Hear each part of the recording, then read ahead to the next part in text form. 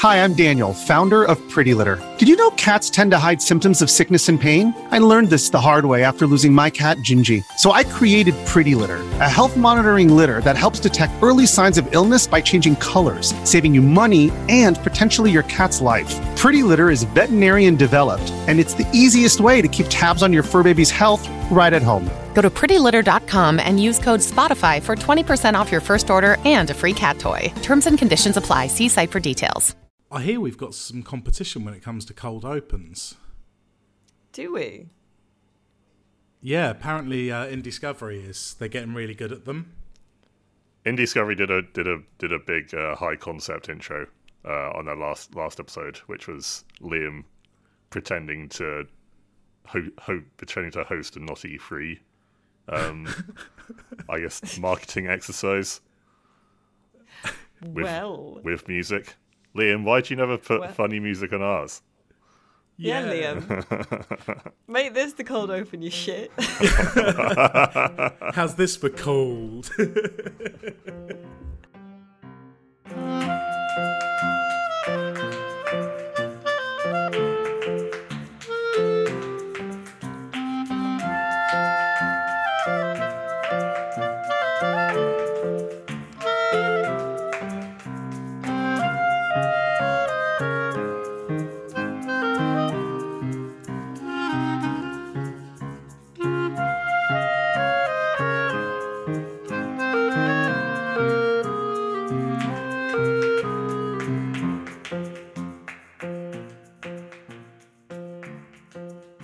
Welcome, listeners, to this Season 2, Episode 22 of the Electronic Wireless Show podcast. My name is Alice Bell, and this is Rock Paper Shotgun's PC Gaming Podcast, the only podcast you need, in my opinion. I'm joined this week by Nate Crowley. Hello, Nate. Hello. And James Archer. How are you, James? Hello, I'm very well, thank you. You've been in Greece, haven't you? Yeah, I've been in Hania in Crete for a wedding, which was lovely. Very nice. It was my first time going to an Orthodox Christian wedding, which was very interesting. The entire ceremony was delivered in, not quite in song, but in a chant, kind of, by the priest. Wow. He kept it up for like 45 minutes. It was a very impressive vocal performance. He also had a guy stood behind him, just in like a polo shirt, who do these occasional backing vocal interjections. Like, really? Yeah, like, you know how sometimes in rap songs... Was he part of the ceremony or just a dude? Yeah, he had his own microphone. Like, you know how sometimes in rap songs they get a guy to just go like, yeah, after like every second line. It was this guy's job to just, not every line, but every like 5 minutes, just do a little like, Was it kind of like a Beastie Boys thing? Like, we're really glad that you can relate. Marriage is good, but God is great. I don't know. It was all in Greek. Oh shit! How would you rate it as a party religion if we're going from like, you know, Plymouth Brethren to Sikhs on a scale of 0 to 10? Because I've been some dour weddings, but I've been some good ones as well. It was pretty fun. There was a ceremonial, I think, wine drinking. So, like, already you're getting the bride and groom a bit drunk. It sounds cool. Was the weather lovely? It was. It was maybe a bit too lovely to be wearing a three-piece suit as I was. And yeah, had to slightly climb a mountain at one point. But no, it was great. The reception was at the bride's house, which turned out to be a mansion on a mountain next to the coast. Oh my god! Which, yeah, I'm apparently this is what happens when you like date into the world of high finance. You end up being invited to these millionaire weddings. Are you there in your old Ubisoft event T-shirt? Fishing what sits out of a battered top hat. I told a checked shirt over the top, you know. Yeah, I just told people I was a technology journalist, and that seemed to satisfy them. Oh, good play, yeah.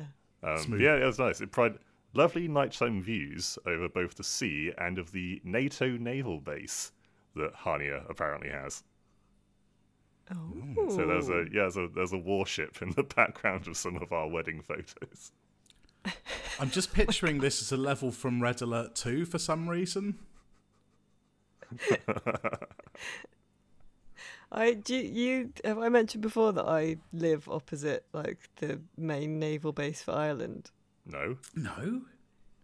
Yeah, it's one of the main, because this is sort of the biggest harbour facing, the main sea, rather than like looking back at the UK.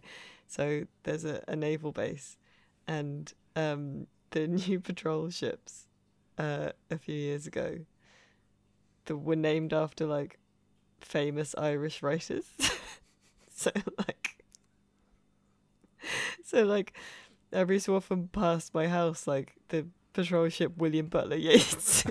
He would have hated being a warship. I know. He would have so hated that.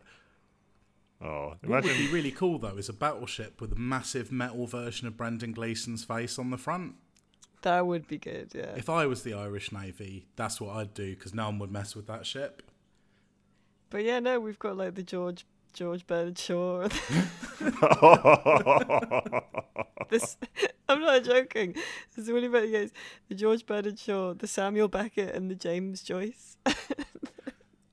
I really, really, really would love to read a high concept book about those four ships arguing their way through a war.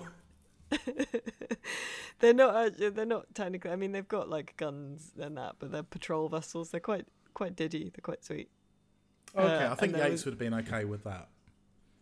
But when they were announced, there was an uproar, and like a bunch of authors and writers, Irish authors and writers, were like, "I am signing my name to an open letter saying once I'm dead, I never want a warship named after me," which is a bit like, like, just so you know, I'm dumping you.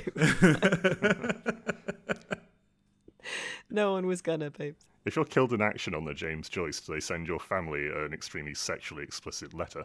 I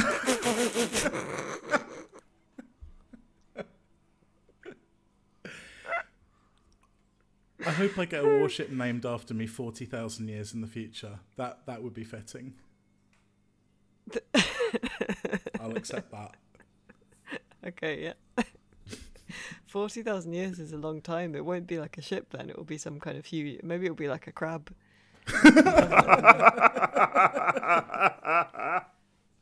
The army's just crabs on ropes. Yeah. It's four guys in a desert with crabs on leashes, and they're called like Alice, James, Nate, and Matthew. Because we're the only records at this time that survives. Well, speaking of surviving records, lads. Ooh. Ooh.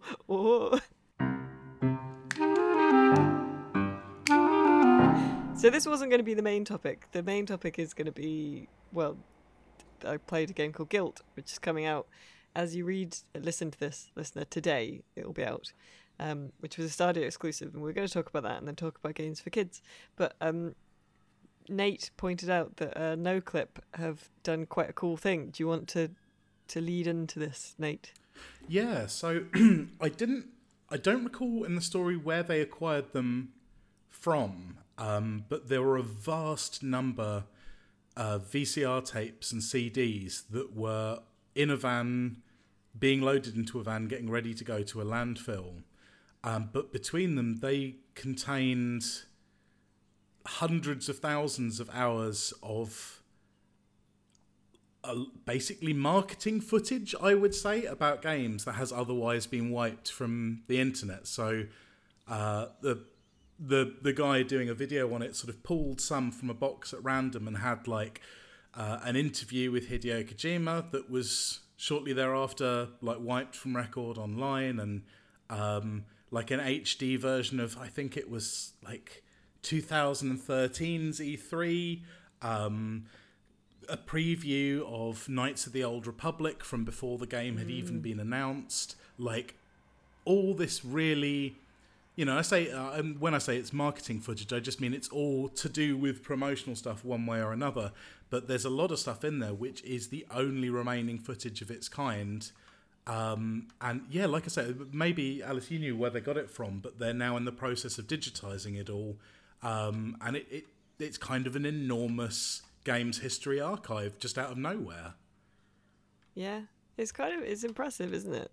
Yeah, look, treasures they're going to find in there. There might be some, you know, quite controversial stuff. There could be some lovely things. What do you think they'll find? Well, they've started uploading some of it, haven't they? They've put the aforementioned KOTOR interviewee thing online, which is kind of lovely. It's like from 2000 and something, I think, and it's very understated compared with how stuff goes today.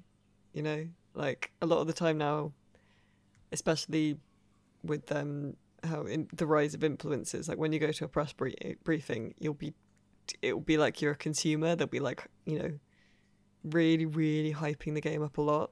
And it's not like they're not hyping the game up, but it's just a lot more. Yeah, it's very understated compared to how stuff is now, you know? As Obi-Wan himself said, a weapon for a more civilized age. Indeed. Yeah, I don't know where they got it from, but NoClip have set up a separate YouTube channel. So you can go and have a look. It's called NoClip. Or imagine if I remembered what it was called. It was like NoClip Archive, I think. I will link to it in the show notes. And they've gradually, over the last month, have been putting stuff up. It's a real grab bag of different stuff. It's mad. Yeah, I would be fascinated to see how on earth you'd go about organising all that material and, you know, like making value judgments as to, you know, because first it's just a huge physical task uploading that much material. But yeah, how do you, I mean, we do like a bit of taxonomy here on this podcast, but I don't envy them that task.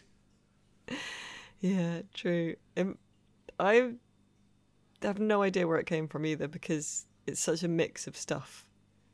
Right, because I would understand if it was like all of Sony's stuff or like all the Xbox stuff. I don't know, a lot of it seems to be from promotional shows like E3, but yeah, I can't imagine what single source it all came from. It's interesting. Maybe just a mad wizard. You never know.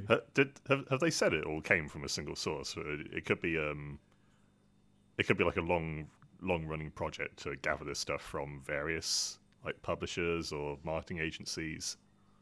Well, no, you see, that was the mysterious thing, because they just said it was all in these big boxes about to get chucked away. Okay. And yeah, they kind of dodged the issue of where it was from, and I was like, wow, okay, so who had who had this a mysterious collector? Of? Yeah, it's exciting.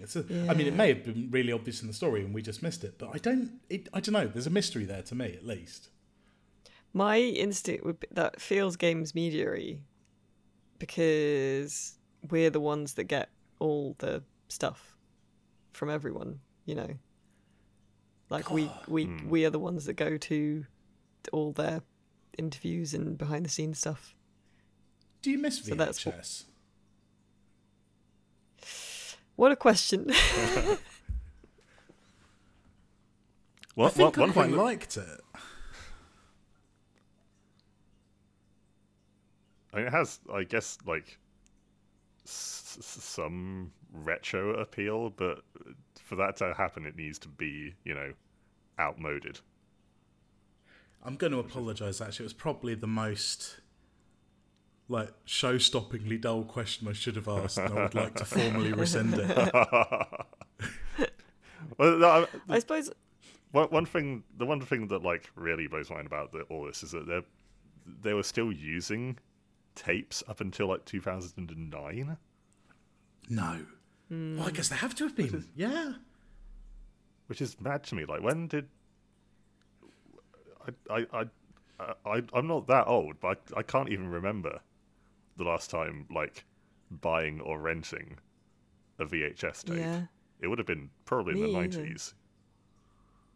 Well, it's like learning. I know. The last time I bought a VHS tape was in whatever Computer Exchange or Sex or whatever was called at the time, in like 2003, I bought a VHS of RoboCop. Which is a fitting way to end that era, really.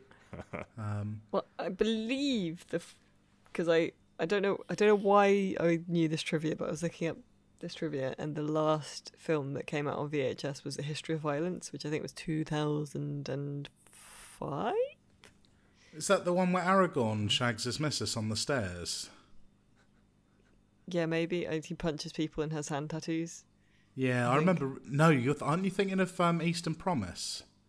Oh yeah, maybe. Yeah.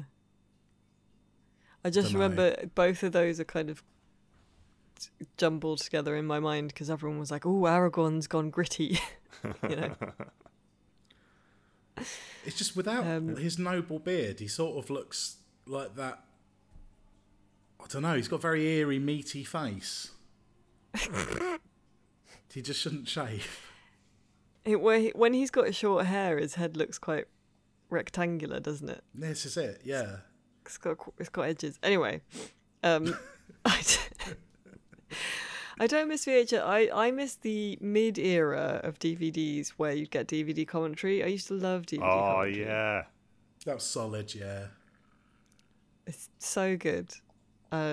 I've talked about it before, but I had a copy of 2004's action-adventure Van Helsing on DVD, and I listened to all the DVD commentary, and I watched that film because I lived in the middle of nowhere and only had 4 terrestrial television stations, so I would watch the few DVDs and movies that we had over and over again, and I can now Sherlock Holmes imaginate my way through just watching Van Helsing in my head whenever I want. Every morning you open Palm, slam a DVD into the slot, it's Van Helsing, and right there and then you start doing all the moves along with the main character, Frankenstein. I want to live, you bellow. That film was amazing. It made you laugh, but yeah. And I've continually been raging about the lack of explanation as to how Dracula's children are conceived and birthed. I'm still mad about it over almost 20 years later now. And it's amazing. I only saw that once, but it really made an impact on me. I remember Dracula doing these incredible sort of turbo flounces, is all I can describe it great. as. It's amazing. Like, such a weird way to act. He's played by Richard Roxburgh, who has never... No performance has ever been remotely similar to any other performance he has ever given. It's really bizarre. Yeah, the man's got range, I'll give him that. Yeah, but like he forces the range because he's hurling so hard wildly in all directions. It's very good though. This sort of ties in with what I was planning to talk about originally, which was Guilt, which was a Stadia exclusive and has now come to Steam basically. It's by Tequila Works. It's a sort of stealth survival horror, but for kids. The theme is bullying. It's Alan Wake, but for 13-year-olds. From the footage I watched when you sent it round, it kind of it sort of reminded me a tiny bit of Little Nightmares without being completely nightmarish. Yeah. There's a little bit of that in there as well. It's Alan Wakey because you have a torch and you shine it at the shadow monsters and they go, ah. But it's pretty creepy. But it was a Stadia exclusive, and then Stadia just stopped existing there. So Stadia was the thing where you would play games through the pipes. Yeah. Yes, I believe gaming. So. Yeah, James, can you explain Stadia a bit? Ooh, okay. So Stadia was Google's cloud gaming / game streaming service. So instead of installing a game on a local PC or a console, you connect your PC, or it could be a laptop, or it could even be like a tablet to the internet, and then you'd play it with essentially the live game footage being streamed to you. By all accounts, it was technically very good in terms of the video quality and the lack of input lag for the controller or the keyboard inputs that you were sending upstream. But yeah, it did shut down in January this year after I think 2 and a bit years, apparently due to a lack of users. Because I remember in the, like, because I started writing for RPS like a year before the pandemic. So I had like 1 year of going to events in 2019. And I remember being quite baffled about playing whatever the latest Doom was on Stadia and being impressed by, yeah, as you say, like there was not a lot of lagging, and obviously Doom is a very fast-paced game. And I think the problem was I'm quite bad at that sort of fast-paced game because I have the mind of a tortoise. So I didn't really know if it was doing well or just was sufficient for a chump like me. So just disclosure, I've never used Stadia. It did not appeal to me it does not appeal to me when I have a perfectly capable PC next to my foot. But yeah, by all accounts, it was like maybe the best one, just strictly in terms of like latency. But yeah, Are any of the alternatives still going? Oh yeah, like GeForce Now is probably the big one. Amazon have their thing called Amazon Luna. There's Xbox Microsoft do their like they do a premium version of Game Pass basically where you can stream Game Pass games. I've used it a couple of times. It's a bit rubs. But yeah, I think you can point to a few different reasons why Stadia never caught on. So for one, unlike GeForce Now, you could not play your existing like Steam or GOG or Epic games that you bought. Anything that you bought to play on Stadia, you could only play on Stadia, and that was like the cost of those games was on top of the basic subscription fee that you paid each month. Oh, okay. Yeah, already not looking like a great deal if you have previously played games on your own PC. Second, there just weren't that many games for it. Some of the stuff, a lot of the big stuff was available on Stadia. You know, your Assassin's Creeds, your Resident Evils were on there, plus a fair amount of indie stuff, which generally formed the Stadia exclusives part of the deal. So Stadia was quite unique in that way because I don't believe any of the other big cloud services did exclusives. That was one area where you probably say the Google money was taking effect. But still, like Stadia only ever had there only ever like a small handful of Stadia exclusives, and besides that, Stadia only ever had like a few hundred games on it, whereas GeForce Now has something like 1,500, I think. So yeah, there is.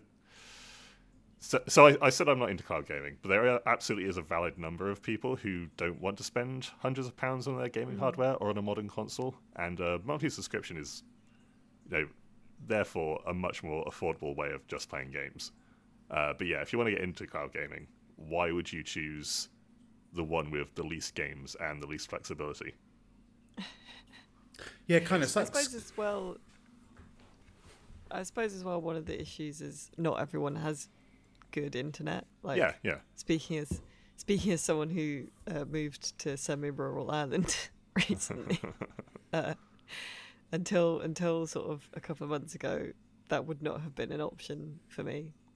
We only just got fibre, and we had to pay for a man to dig a hole in our wall, Yeah.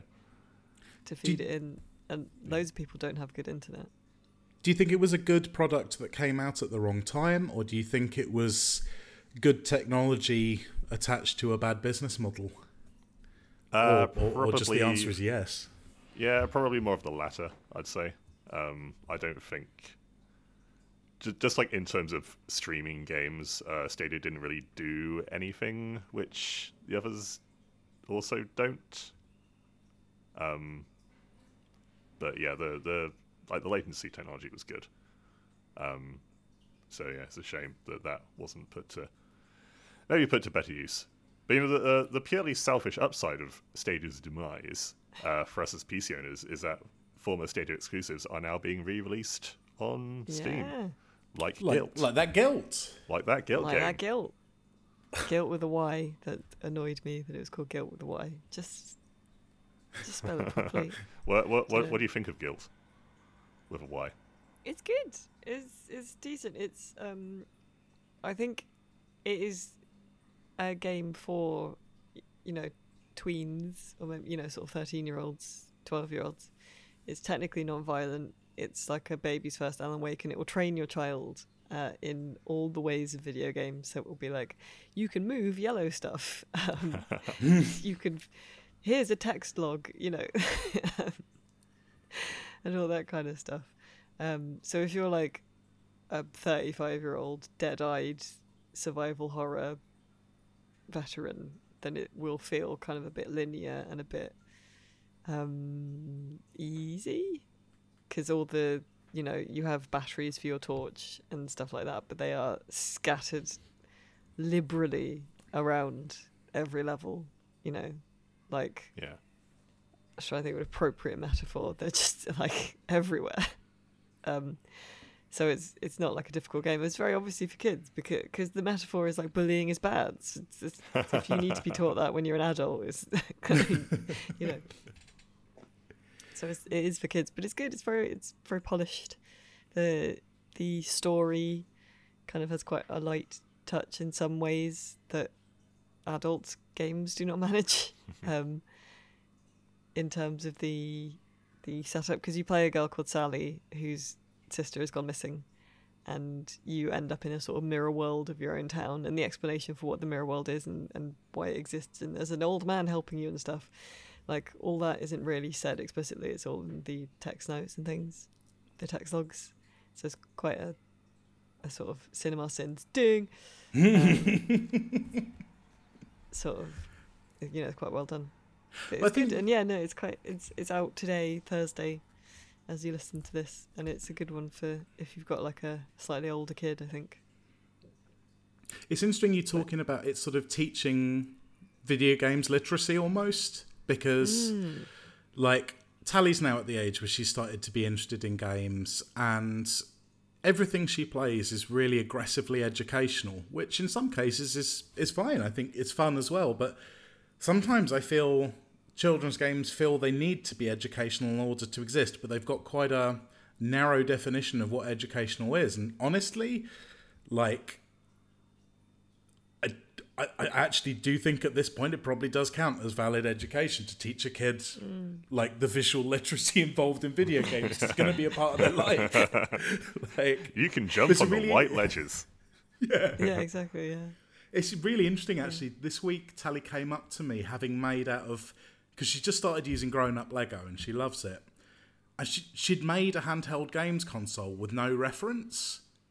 It was good. It had like paddles on the sides. Like, she's we've got a tablet that she uses sometimes to play things on, but she's, to my knowledge, has never used a handheld game system. Maybe she saw one on something, but she'd done it a screen, and she'd used, the little one stud bricks. Yeah, she'd used them as pixels to make something which, well, it looked like a complete mess, but when she explained it, it was just about identifiable as Frogger. So somehow she's seen a cartoon or something with someone playing Frogger on a handheld device and made a model of that and was like encouraging me to play Frogger on it, and I just found that so fascinating. It was, there was something really cargo cult energy about it, but at the same time I was very impressed. And it was a lovely sort of pastel white and green as well. Really nice colours. That's nice. Yeah. Yeah, I like that. That's good. Yeah. I don't know really how to wrap this discussion up. But it's a hot button topic right now about digital what's the word? That things that we create in a purely digital space can be lost and become lost media. Like the streaming companies are just deleting entire television shows because it's more financially expedient to just delete them. Oh, it's horrible, isn't it? And they're gone forever, just gone, never existed, and they're not being sold elsewhere. And then you've got, games, the same can happen to them. If you are playing something on game, you can play something on Game Pass and buy DLC for it and not the base game, and then that might disappear. I wrote about a little thing about Tales from the Borderlands today because it's part of our top 100. That'll be coming out in a few weeks, and I had to write a little blurb about it, and that didn't exist for ages because Telltale Games closed, and then 2K got the license for it, so you can buy it again now. But for ages, you couldn't. It was just a storefront with a video on it. Yeah, So, I mean, if you wanted to take a really like pessimistic stance, you could say that even games that are releasing today or on Steam, if Steam ever shuts down, like those games are gone. Yeah. I suppose what really to sort of attempt to bring it all together, the worry for me is all of this pushes us into a place where you have to, before deciding whether to engage in a piece of media, you kind of have to weigh up the risk that other people also enjoy the media, because if not enough of them do, it may vanish. People often say they're hesitant to get into first seasons of shows now, knowing that they're likely to get, annihilated with no warning. And it's kind of the same for games as well. You think, well, are the servers still going to have anyone on them in 2 years? And that sucks, making decisions about what you're going to enjoy based on whether you think other people are going to enjoy them. Especially because people today enjoy terrible things. People got shite taste. I don't want to spend my life... I'm becoming a curmudgeon, but I just don't want to have to watch Marvel TV shows for the rest of my life. Yeah, no, I'm Can't with you. do it, man. Can't do it. Well, let's end on a positive note that Guilt apparently looks quite good. Yes. I really like Wavetale, which is another former Stadia exclusive. The Quarry by Supermassive was reportedly going to be a Stadia exclusive and then became multi-platform when things started going bad. So if nothing else, it is nice that these games can be rescued and are not lost to time or ending up in a box in Daniel Dwyer's house in 15 years' time.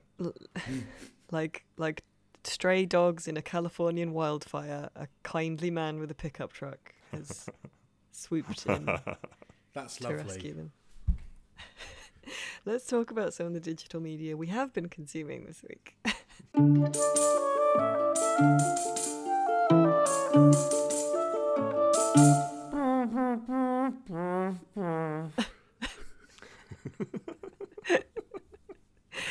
Dear. Nate, have you been playing more dinosaurs? Oh, I've been playing more dinosaurs. It's I realised last night I was on with a friend and we were just talking about I think Warhammer or something while just flying around as Quetzalcoatluses, and we realised it's actually a really boring game, but it doesn't matter at all because you just enter a bestial state of mind while playing it. It's really it's so good for just grooving in a lower state of consciousness,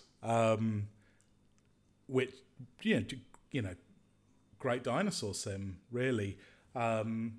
I think on having played it now for a couple of weeks, I'm really surprised because I'm still just as enthusiastic despite having seen through how thin the actual content of the game is. Because simulation-wise, it's very beautiful. The dinosaurs feel very real. But for example, to grow your dinosaur, you are doing the least imaginative MMO quests imaginable. You're literally picking sticks up off the ground in multiples of 70 in order to slightly boost your growth rate. And, that is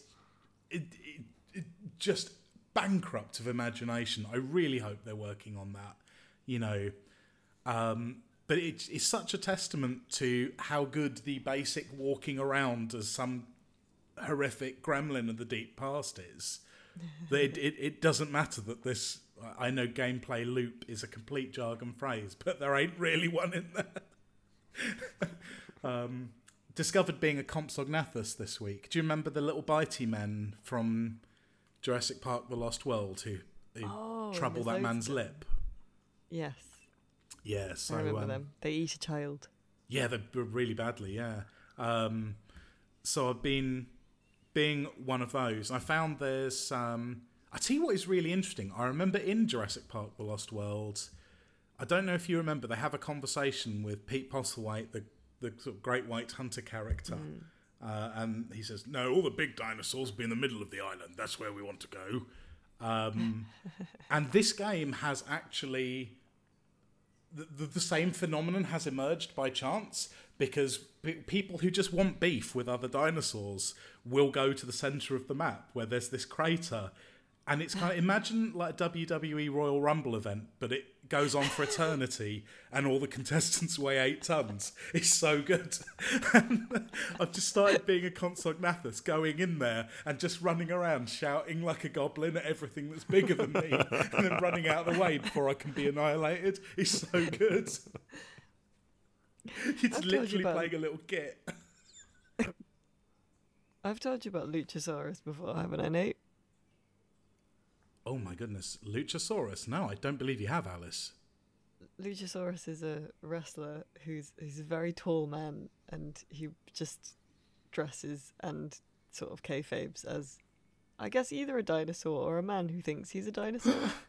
What promotion is he with? He's with AEW. He's a belt holder at AEW at the moment. He's great. And he was in his real life, he was on a series of The American Big Brother and has a history degree. Is that where he discovered about dinosaurs? Yeah, maybe. I might make my next Giganotosaurus called Luchasaurus. That's wonderful. There you go. James, what have you been playing apart from being in Greece? Well, actually, on the plane to and from Greece, I was playing on my Steam Deck Smushy Come Home, which is it was on it was like shadow dropped. Is that the word? It was suddenly released during Wholesome Direct the other week, and it is really wholesome and really chill. It's like an exploration platformer. You play as a tiny sentient mushroom boy who gets inadvertently spirited away by a bird. And you have to make your way home through the forest with jumping and climbing and using a leaf as a hang glider. It's just a very chill game, which I appreciate at the moment. It sounds very cute. Yeah, I'm not like burnt out on games like generally, but I have been enjoying like more relaxed stuff at the moment. There's no combat, and the different sections of the forest are all free roaming, so you can just go jumping around and chatting to friendly bug people at your own pace, which is nice. And also all the characters speak like it's all in text, but it's written with this very casual, no full stop style that kind of feels like having a WhatsApp chat with a friend. A game written entirely in shitpost.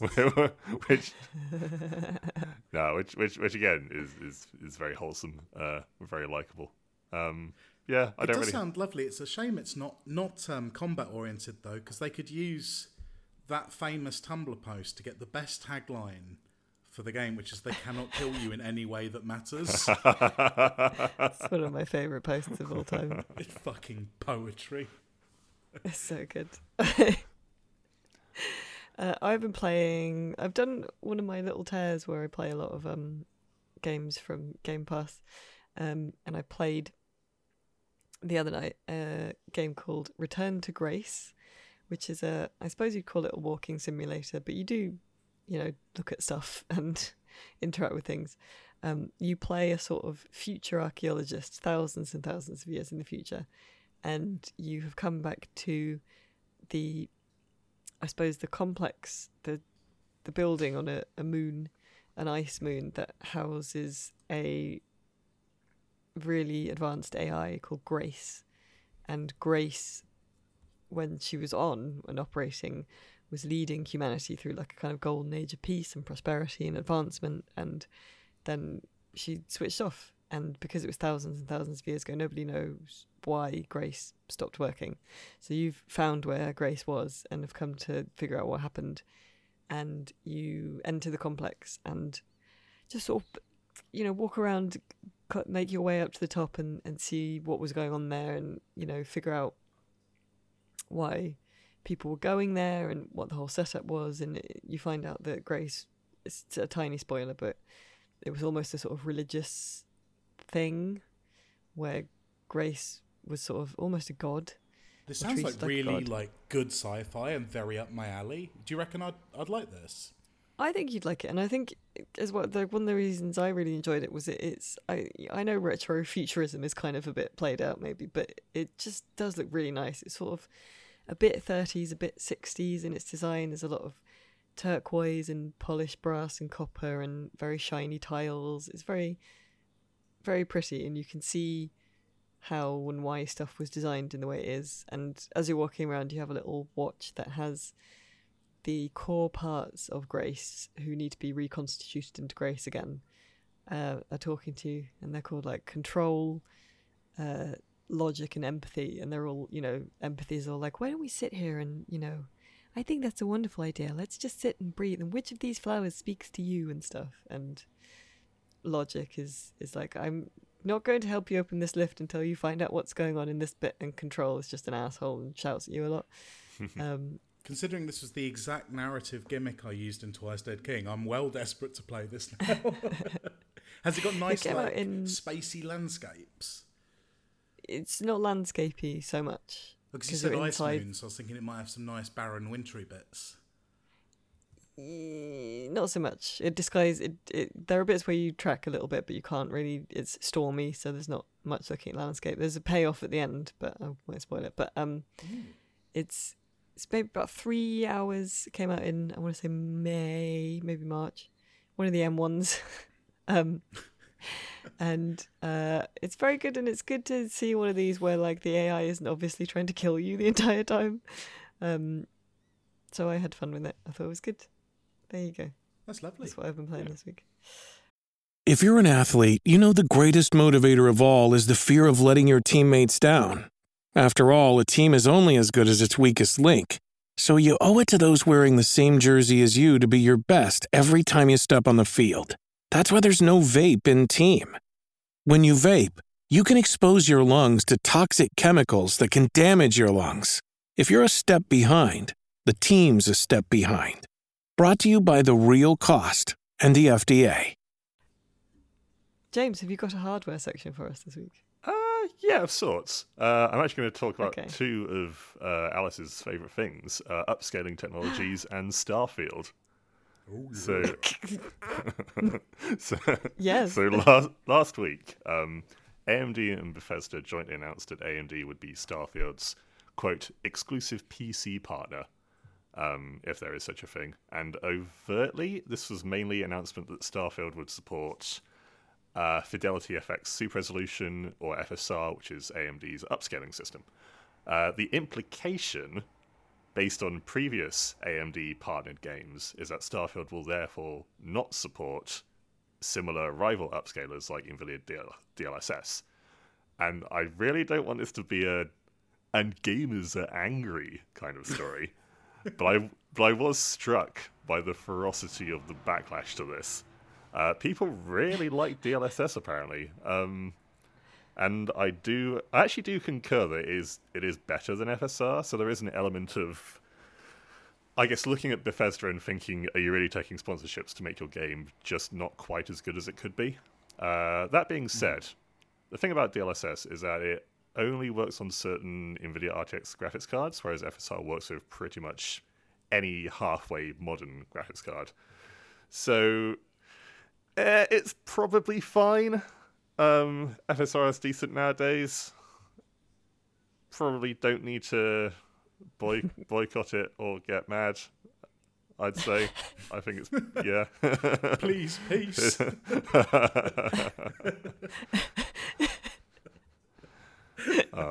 A call for like reason. It is like, so if the rodeo came to town, and despite a lot of cowboy-adjacent leisure events previously held in the town, despite them having concession stands that sold both a more expensive but tastier brand of beans and a slightly worse but more easily available brand of beans, the cheaper bean brand had struck a deal with the rodeo organizers so that only the cheap beans would be available. So all the cowboys in attendance can ultimately enjoy some beans, which is why it's not worth the Cowboys breaking out in riot. But it would have been nice to have the choice of beans, you know? Once again, I'm genuinely staggered by how much these stories make more sense to me once you've been to them. They really do. Yeah. I want James to switch to a beans focus on the website like as often as possible. What you want to do is, okay, here's an actual ethical use of ChatGPT. Just train it on hardware articles and then train it on cowboy articles. And so there's a button on the site so you can change any hardware article into beans mode if you need to understand it through that. No, I think James. That's replacing my labour as a source of cowboy bean metaphors. I want your beans writing. On every hardware article, you should just have a little beans box out on the side. You know, this would have been magical in the days of print magazines because you could have had I could have had like a photo shoot, tin of beans with the label explaining it in beans.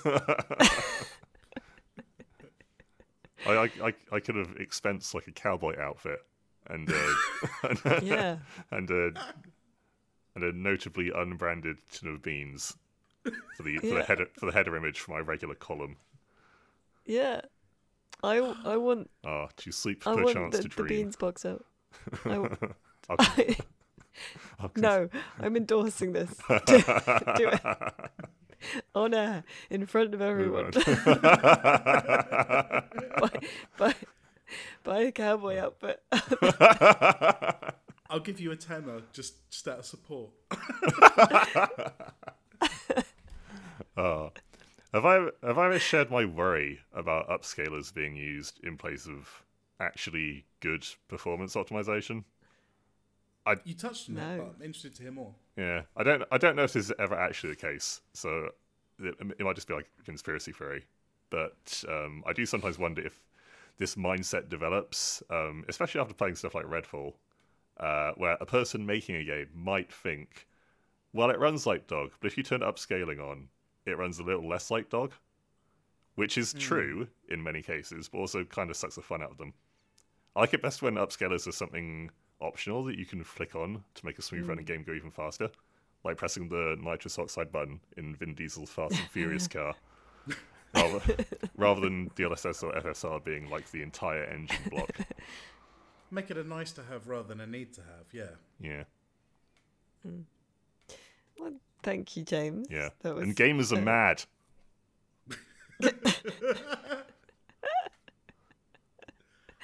Gamers are always mad. Let's move on to the Tower of Jocularity.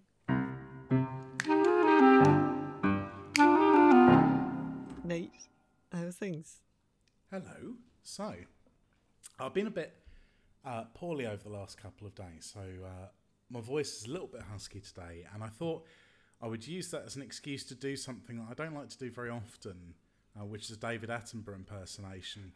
And I think that's bordering on blasphemy for me, but I think today's the time, because I've been, as I say, obsessed with basically role-playing my own dinosaur nature documentary. And I'm interested to see how recognisable other games will be if I describe them to you. Do you know that feeling you get? One of my little moments of smugness in life is knowing the name of an animal before David Attenborough says it. So I'm challenging you to see if you can do the same thing with these narrations of famous games or figures in gaming. Okay? That's such a Nate thing. Just getting one up over David Attenborough. Yeah. On Attenborough, he's a pop scientist. I was showing. Are you ready? Yeah. This is the commander, a towering figure of steel. He wades up onto the beach where he begins to construct a series of solar power plants and wind turbines from a stream of green pixels. For now, things are peaceful, but soon the colony will begin to grow vast chugging tanks and aeroplanes and hundreds of other units beside. Oh, Just God. Red The alert. scenery here is beautiful, with wonderfully rendered dead trees and rocks and melancholy tunes. After this brief season of growth, however, he will face total annihilation. Oh, It's the game Total Annihilation from 1997. I was thinking I kept thinking like Titan. I couldn't. I knew it, and I couldn't say it. To be fair, I fucked that one because I forgot the name of the baddie. Let's try an easy one, okay? Okay. Despite his diminutive size, his bright orange carapace, and the curved length of steel he uses as a weapon, allows this small predator to take on foes many times his size. Weird squid turkey-looking fuckers who live in the sewers, and even a giant baby from space, are no match for this silent hunter. Half-Life. That's correct. Yeah. Very good. I got that from the weird baby. Although these two animals are more familiar to us from their habits of eating scraps in suburban British gardens, here they have a much more dramatic purpose. In this lurid green landscape, we can see them popping the shells of hostile cyborgs to release the rabbits, birds, and pretty ducklings imprisoned inside by a large man with a fixation on eggs. Oh, Sonic. Yes, Sonic and Tails. Because they've both been raiding animals. Yeah. Oh, yeah. Okay, fair. I only got that from the Eggman. Throughout the long winter and the spring that follows, this venerable apex predator collects news and opinions on video games before disgorging them all at once on stage at the height of the summer. Jeff Keighley.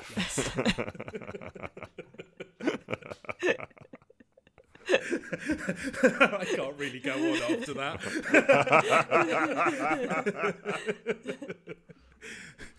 This is kind of a proof of concept, but thank you for playing.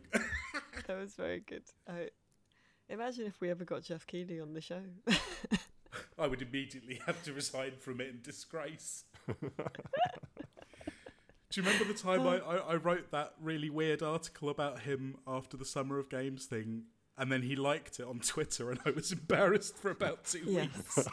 I do remember that, yeah. Is that the one about trading his face? Yes, Oh, yes, yeah. it was. I stand by Yeah. it. And we still, every year or so, we get a new Jeff Keighley emote in the RPS Slack that we use. It's just a little cutout of his face, looking delighted. But we update it for the new Summer of Games.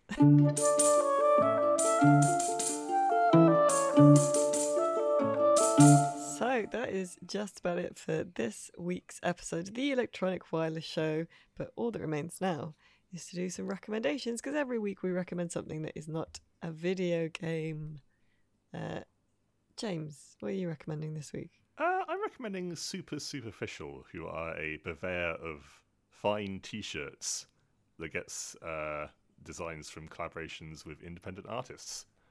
They can be cute or funny or abstract, but they're all T-shirt appropriate, I feel. And the one I bought, which is of a man with a giant cloud for a head, is printed on a very high-quality, pre-shrunk cotton shirt that fits really well. Nice. I went to their ye olde brick and mortar shop in London, but they do have a website, just supersuperficial.com, where you can see all the current designs. Oh, that sounded like an actual advert, didn't it? I'm sorry. No, that was impressive. You could sell shirts. That was very good, yeah. You should. And if you were going to describe the shirt as some sort of metaphor involving cowboys. No, lovely. This week, I was torn this week. I don't know, like, I've been consuming much media this week. I'm I'm here for whatever. Always. I think I'm going to recommend The Righteous Gemstones. The first series is a couple of years old now, but it's about a family of extremely wealthy televangelists who were extremely dysfunctional. The patriarch is played by John Goodman, and he's very good, and he's got 3 large adult children who are just completely incapable. And the first series sort of revolves around his eldest son being blackmailed because someone has a video of him doing cocaine with sex workers in a hotel room, which is obviously not great. It's very funny. It's very weird, but it's good in that they are very sincere in their faith. They're not grifters in that sense. Like, they do really believe that, they believe in God and Jesus, and they believe that what they're doing is the right thing, but they are also incredibly wealthy and kind of don't Totally understand. corrupt. Yeah. They're not really corrupt. They just are super wealthy, and they have done that off the back of their church, and they kind of don't understand why that's wrong. It sounds kind of nuanced.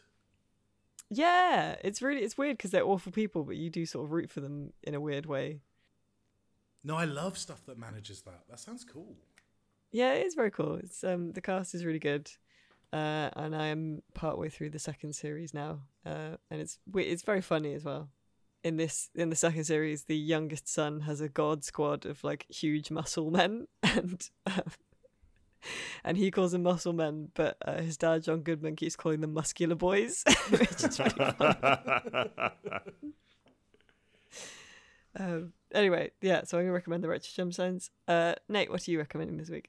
So this is a YouTube channel which I actually fell in a big hole with yesterday. It's got an incredibly lackluster title, which is just Masaru.9268. So MASARU.9268. And it's, the channel description says, you can learn more about the sea by watching this channel. And I don't think there is a better textbook definition of malicious compliance in all the world than this channel and that statement. It is an incredibly enthusiastic and likable Japanese man who just acquires grotesque beasts from the depths of the sea and then just ecstatically fillets them on camera. And if you have any interest in either Japanese cooking or anatomy, this channel has it all. I saw one yesterday where someone had been... The law in Japan changed and people couldn't keep alligators as pets anymore. And so he acquired a 300-pound alligator and just dismantled it. And it was a really, a great way to learn about reptile anatomy if you've got a really fucking strong stomach. The guy seems a really nice dude and a great cook. He just has an enthusiasm that I personally really vibe with. So, if you can handle some monkfish guts, I really do recommend the channel. He's starting up his own fish processing factory at the moment and just seems incredibly earnest about it. Just a real dude. Oh, that's lovely. Well, lovely, maybe not the word, but thank you, Nate. It sure is. It sure is a YouTube channel. Sure is a YouTube channel. And thank you, listener, for joining us for this Season 2, Episode 22 of the Electronic Wireless Show, Rock Paper Shotgun's PC gaming podcast, and the only podcast you need, in my opinion. You can find Rock Paper Shotgun on Facebook, YouTube, Twitter for who knows how long, and TikTok by searching for Rock Paper Shotgun. You can join the Discord, the link's in the show notes, where you can hang out with cool people and talk about games and play games and talk about the podcast and our sister podcast, Indie Discovery, who we are not bitter about. Yeah, Liam. Yeah, Liam, who's editing this. For all your PC gaming needs, just go to www.rockpapershotgun.com. But for now, it is goodbye for me again for another 2 weeks, because I was away for work the last 2 weeks, and now I'm away on holiday the next 2 weeks. Good to see you, mate. Yeah, I'll check in again in another month, probably.